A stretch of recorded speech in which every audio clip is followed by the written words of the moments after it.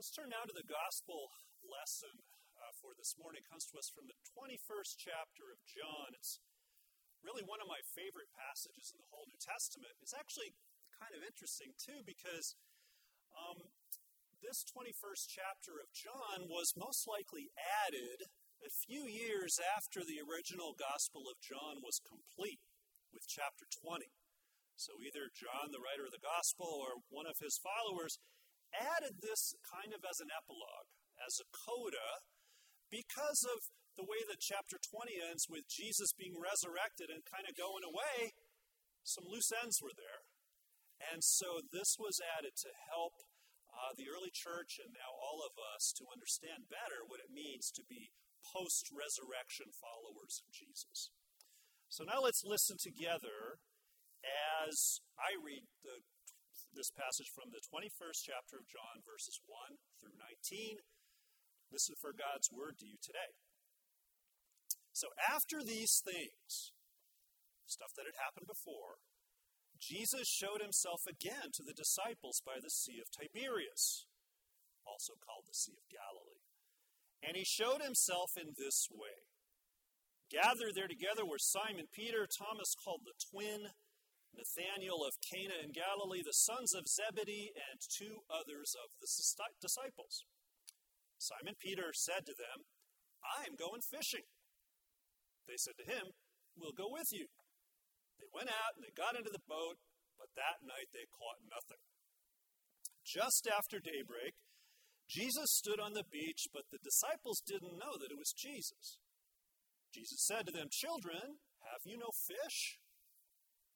They answered him, "No." He said to them, "Cast the net to the right side of the boat, and you will find some." So they cast it, and now they were not able to haul it in because there were so many fish. That disciple whom Jesus loved said to Peter, "It is the Lord." When Simon Peter heard that it was the Lord, he put on some clothes, for he was naked, and he jumped into the sea. But the other disciples came in the boat, dragging the net full of fish, for they were not far from the land, only about 100 yards off. When they had gone ashore, they saw a charcoal fire there with fish on it and bread. Jesus said to them, "Bring some of the fish that you've just caught." So Simon Peter went aboard, and he hauled the net ashore full of large fish, 153 of them. And though there were so many, the net was not torn.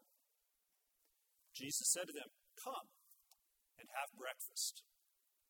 Now none of the disciples dared to ask him, "Who are you?" because they knew it was the Lord. Jesus came and took the bread, and he gave it to them, and he did the same with the fish. This was now the third time that Jesus appeared to the disciples after he was raised from the dead. When they had finished breakfast, Jesus said to Simon Peter, "Simon, son of John, do you love me more than these?" He said to him, "Yes, Lord, you know that I love you." Jesus said to him, "Feed my lambs." A second time he said to him, "Simon, son of John, do you love me?" He said to him, "Yes, Lord, you know that I love you." Jesus said to him, "Tend my sheep." He said to him the third time, "Simon, son of John, do you love me?" Peter felt hurt because he had said to him the third time, "Do you love me?" And he said to him, "Lord, you know everything. You know that I love you." And Jesus said to him, "Feed my sheep. Very truly I tell you, when you were younger, you used to fasten your own belt and go wherever you wished. But when you grow old, you will stretch out your hands, and someone else will fasten a belt around you and take you where you do not wish to go." He said this to indicate the kind of death by which he, Peter, would glorify God. After this, Jesus said to him, "Follow me." This is the word of the Lord. Thanks be to God. Let's pray.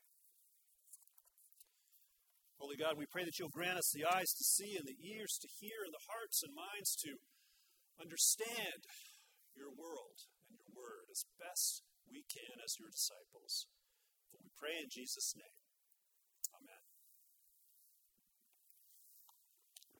So having the screen up here will remind you of what happened last Sunday in this sanctuary. How many of you were here for Mexico Sunday? Raise your hands.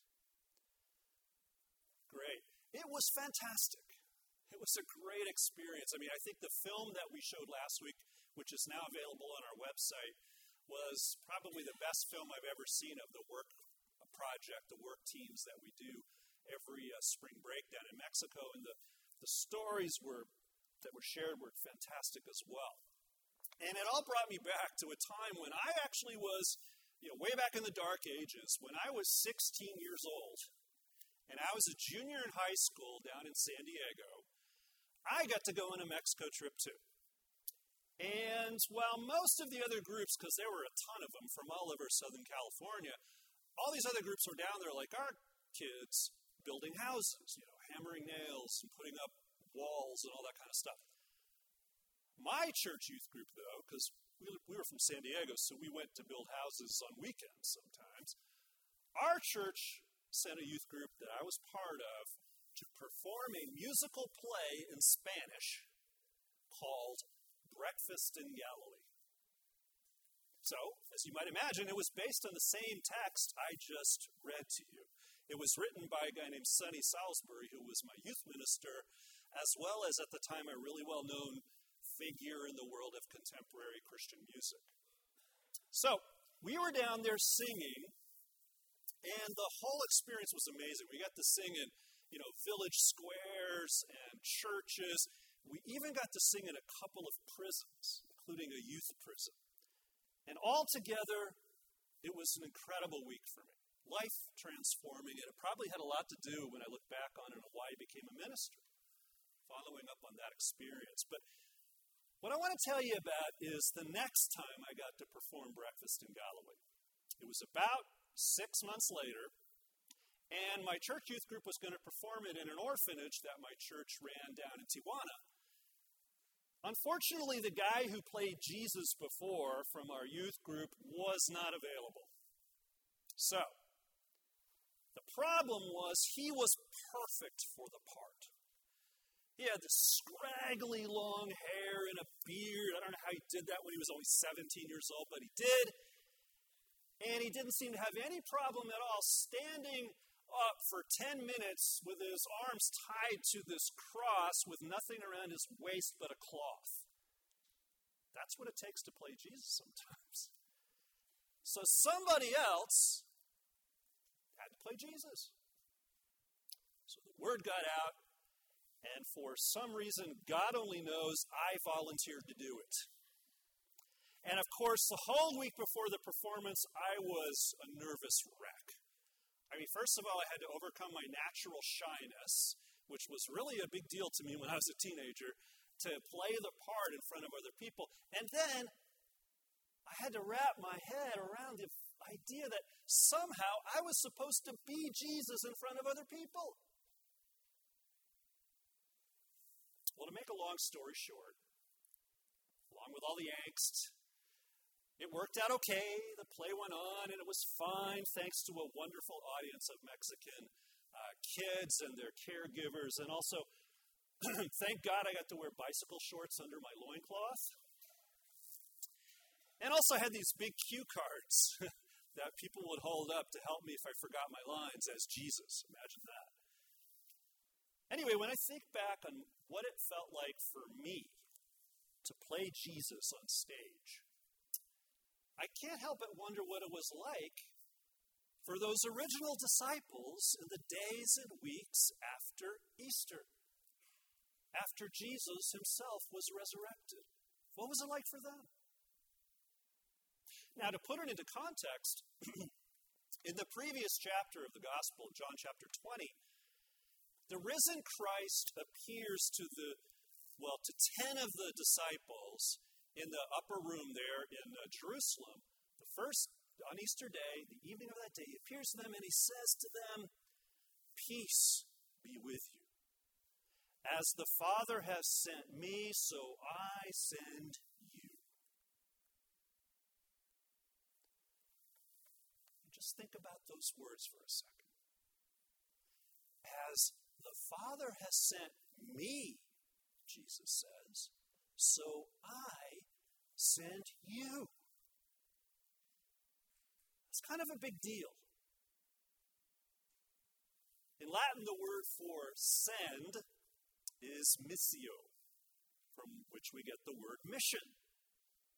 So just as Jesus had a mission to embody and to build up the kingdom of God on earth, you and I have the exact same mission. That is, we are sent into the world not just to play Jesus, but to be Jesus. Now, I know that sounds a little crazy, impossible. I mean, Jesus was the sinless Son of God, and God knows we're a bunch of fallible, sinful people who stumble and struggle and flail about and fail all the time. But guess what? That is exactly how the first disciples were after Jesus was resurrected. Exactly the same. For example, just look at Peter. Now, he's kind of well known in the New Testament, the Gospels, for some of the things that he does and some of his stumbling around and fumbling around and flailing and failing himself. But Jesus chooses Peter to be the leader of the other disciples, of all people. And Peter then becomes the model of discipleship for everybody else who follows, including us.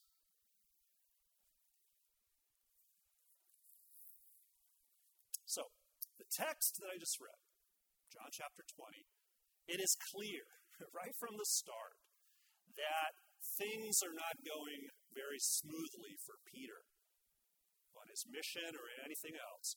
He and 6 of the other disciples, they've decided to leave Jerusalem, where they had been, the last place they had seen the risen Christ. They traveled by foot at least a week, all the way back home to Galilee.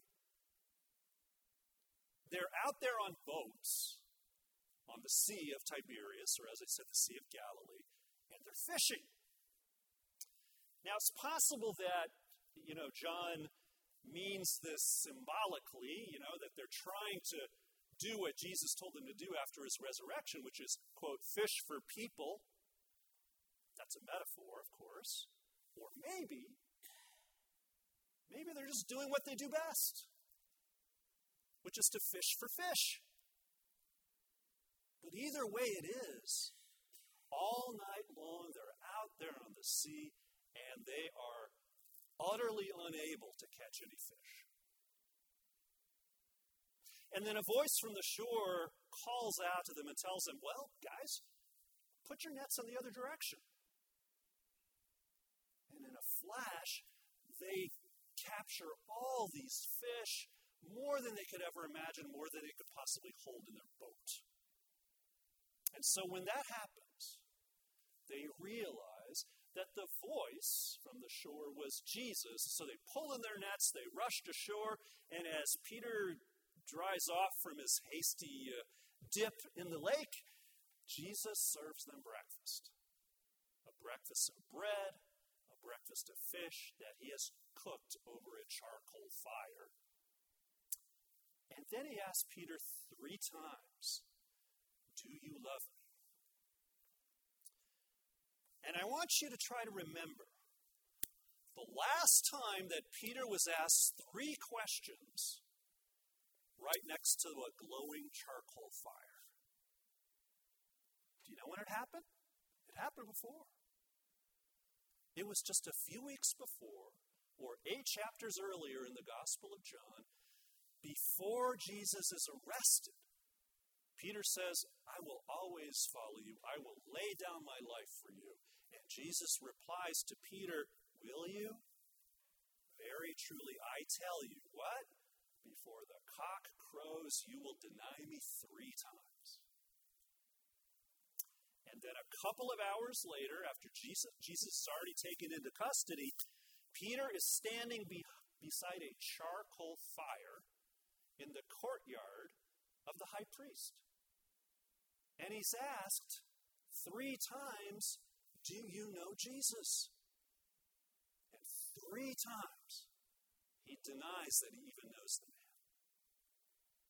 So, that act of betrayal isn't just in the background of what's going on at that breakfast in Galilee that I just read to you. No, it's right in the forefront. It's something that Peter and Jesus and the rest of them could not avoid. Peter's threefold denial of Jesus. So you can imagine then, what is it like for Peter to be asked 3 times, do you love me? In that context. I don't know about you, but I've kind of been there myself. I don't know about 3 times being asked, but yeah, I have done something bad or betrayed somebody else in some way, big or small. We all have done that. And then the guilt lingers like a fog. Especially when you confront or are confronted by that other person. And sometimes that person might come up to you and say to you, do you love me? And like Peter, you stammer out, yes, you know I do. And you expect maybe the other person to just blast you with something like, well, if you love me, you wouldn't have done that to me. Right? That's how it's supposed to happen. But that's not what Jesus does at all. When Peter says, yes, I love you, you know that I do, Jesus responds not with resentment or anger or judgment. He responds with a reminder of the mission that Peter has. He says simply, feed my sheep, tend my lambs. That is, even with all of Peter's serious faults and foibles, Jesus still chooses Peter, and he sends him out to embody the good news of grace and mercy and peace and love and healing. All of this is taken together and comes out in this story. Peter the failure is also Peter the disciple and the model for all the rest of us too, in concrete acts of love. So, how does Peter react? We don't know exactly, but I would imagine that Peter reacted to Jesus' grace and mercy and forgiveness and sending him out on a mission with relief and joy and maybe a sense of wonder. Who is this guy who can forgive even something bad that I did to him? And maybe Peter jumps back in the lake again. I don't know. Doesn't say. But I do know that what happens with Peter is the rest of his life. He goes out and he gives everything he has, even his own life. Remember, he is actually crucified in Rome later in his life, which is what that other passage about being led around by a belt is all about. He is crucified. He gives his life to serve and to love Jesus and the people who Jesus loves, which, if you think about it, includes every single human being on this planet, especially the most vulnerable people. So what does love like that look like? I don't know. It's not an easy question to answer. It's not simple. So I was glad last week when Bob Hoseman from our church, he sent out an email to a bunch of people this week that had a list of definitions of love given by elementary school kids in some sort of a competition. So 8-year-old Rebecca says this: when my grandmother got arthritis, she couldn't bend over and paint her toenails anymore. So my grandfather does it for her all the time, even when his hands got arthritis too. That's love, she writes. 7-year-old Bobby says, love is what's in the room with you at Christmas. If you stop opening presents and just listen. And the winning definition of love came from a 4-year-old boy whose next-door neighbor was an elderly man who had just lost his wife. And on seeing the man cry next door, this little kid went around and went into the man's yard, and he came up to him, and he jumped in the guy's lap, and he just sat there. His mother asked him later on, "What did you say to the neighbor?" And the little boy said, "Nothing. I just helped him cry." That's a pretty good definition of love, if you ask me. It's being present and attentive and taking the risk to meet someone at their own level and in their own time of need. And that brings me to something that Jesus said to his disciples on the last night of his life. "I give you a new commandment, that you love one another. Just as I have loved you, you also should love one another. By this, everyone will know that you are my disciples." Did you ever sing the song, "They'll know that we're Christians by our love"? That's where that comes from. That's what it is to be a disciple of Jesus Christ. That's what it is to feed his sheep, and that's what it looks like to be Jesus for other people. Now, as I said before, there's an obvious objection to this, and that is that no one is really going to be exactly like Jesus. Okay? No one else, not even the most loving, self-sacrificial person in the whole world, can ever be exactly like Jesus, let alone going around telling the people you meet, "Hey, I'm Jesus." What are they going to do? They're going to lock you up. I get that. But I also remember a story, and some of you probably remember it too. It's about a little boy who's afraid to go to sleep. And so his mom says a prayer with him, and she tucks him in bed, and she shuts out the light and shuts the door and goes back to her room. And then a little while later, there's a knock on her door. And who is it? It's the little boy. He comes up and says, "Mommy, I can't sleep." And she takes him back to his bed, puts him in, and she says to him, "You know what? Don't worry, sweetie. Jesus is going to take care of you." And she goes back to her room. And before you know it, he's back. Ring a bell for anybody? He's back. Jumps into bed with her. She takes him back to his room and she says, "Don't be scared. Just ask Jesus to be with you." And the little boy replies, "That's what I'm doing. I just think I need Jesus with skin on." Don't we all? That's one of the best definitions I have ever heard about what it means to be a Christian. What it means to be a Christian. Being Jesus with skin on. Do we do it all the time? Of course not. We don't do it all the time. Just look at Peter in the Bible if you want an example of somebody who screws up. Look at me. Look at anyone. We are not always Jesus with skin on, but we try. At least we should. A lot of you heard the story this past week about a guy named Terry McGrath. Terrence McGrath. He's taken in two homeless folks named Greg Dunstan and Marie McKenzie to live on his property here in Piedmont. And the newspaper headline in the Chronicle predictably reports breathlessly that his house is worth $4 million. And it also points out that the Piedmont Police Department has received phone calls from neighbors reporting on the activities of these two, I guess, suspicious-looking black folks just hanging around in our town.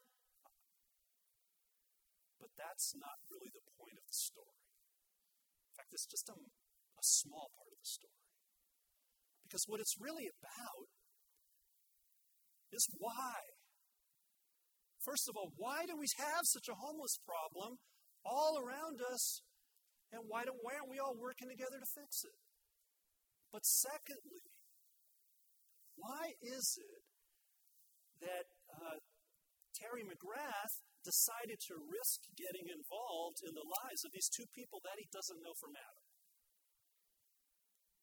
Seems that he read about them earlier back in February in a newspaper column that told their story, and he heard it, and he got in touch with somebody who knew them, set up a coffee with them at a place down in downtown Oakland. They got together, and he decided to open up his home to them. And here's why. He says, it's helped bring me back to my roots as a young kid. Yet he actually grew up one of 9 children in a very poor family up in Napa County. I cannot avoid the responsibility I have to life around me. I have a personal obligation to take responsibility when I see injustices. And to me, this is a clear injustice. Now, I don't know Terry McGrath. Some of you do. So I don't know whether or not he's a practicing Christian going to church, or whether he thinks he's following Jesus or anything. It doesn't really matter. What matters is that somehow, through some combination of his own life experience and the formative relationships he's had in life and his own practice and his own resolve to do something, he became the sort of person who is capable of seeing injustice, letting it touch his own relatively safe life, comfortable life, and taking the risk to reach out to 2 incredibly vulnerable people. Now, don't get me wrong, I am not saying we should all now go take homeless people in their own homes. Maybe you're led to do that, maybe you aren't. Maybe it's not even the right thing to do or possible for you. It may not even be the right solution to homelessness, by the way. I know it isn't. It's such a complicated problem. But to become the kind of person who is capable of seeing what is going on all around you and who's ready to take the risk to be Jesus with skin on, that is something every single one of us is called to do, whatever circumstance we find ourselves in. And it's not just up to you and me to do it on our own as individuals. Spiritual and moral development is actually a team sport. We do it together. And the church, any church, and our church, as the local branch of the body of Christ, is where we practice being Jesus by sharing stories and hearing stories from our faith tradition and from each other and learning from one another. This is the place where we practice. Stanley Hauerwas, who's a great Christian writer, writes this. Through the teaching, support, sacrifice, worship, and commitment of the church, utterly ordinary people are enabled to do some rather extraordinary, even heroic acts, not on the basis of their own gifts and abilities, but rather by having a community capable of sustaining Christian virtue. The church enables us to be better people than we could have been if left to our own devices.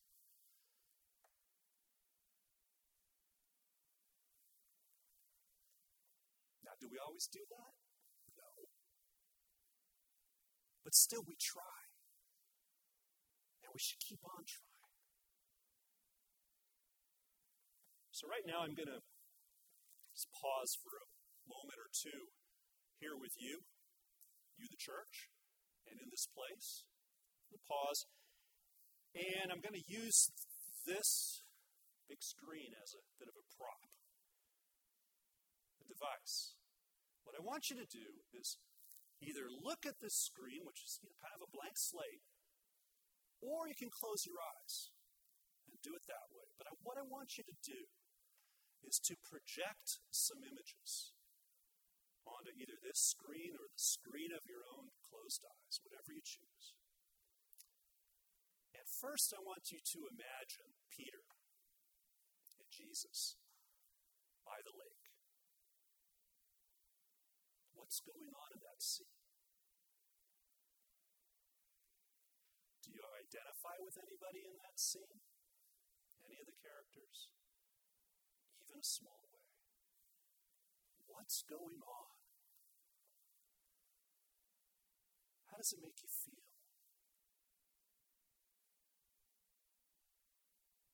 And then shift, as you're able, shift the scene to something in your own life. Has someone ever acted as Jesus with skin on for you? You ever felt that touch? Heard that voice? Felt that presence? What was it like? And then finally, what would it be like for you to be Jesus for somebody else? Is there a situation in your life right now where you can or you should be Jesus to somebody else? I don't expect you to leave this place with a final answer to any of those questions, but I want you today and this week to ponder those questions. What was it like for the original disciples? What has it been like for you to experience Jesus? What would it be like for someone else to experience Jesus in you? I'm going to close this morning with something that Rachel Held Evans wrote. Rachel was a brilliant Christian writer and teacher, best-selling author. Some of my dear friends were very close friends of hers. And she died yesterday. She died at the age of 37. She was 37 years old. She died of unexpected complications arising from an infection, leaving behind 2 little kids and a husband. But in her short but incredible life, inspiring life, she caught something essential about what it is to be a disciple of Jesus Christ. She writes, "This is what God's kingdom is like. A bunch of outcasts and oddballs gathered at a table, not because they're rich or worthy or good, but because they're hungry. And because they said yes." So as we prepare ourselves this Communion Sunday to come to the table in a few minutes to take the bread and to drink from the cup, this is a meal that Jesus has prepared for us. You might even call it breakfast in Piedmont, I don't know.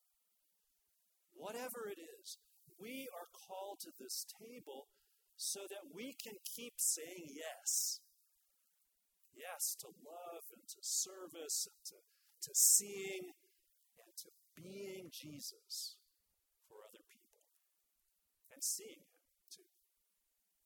In His name.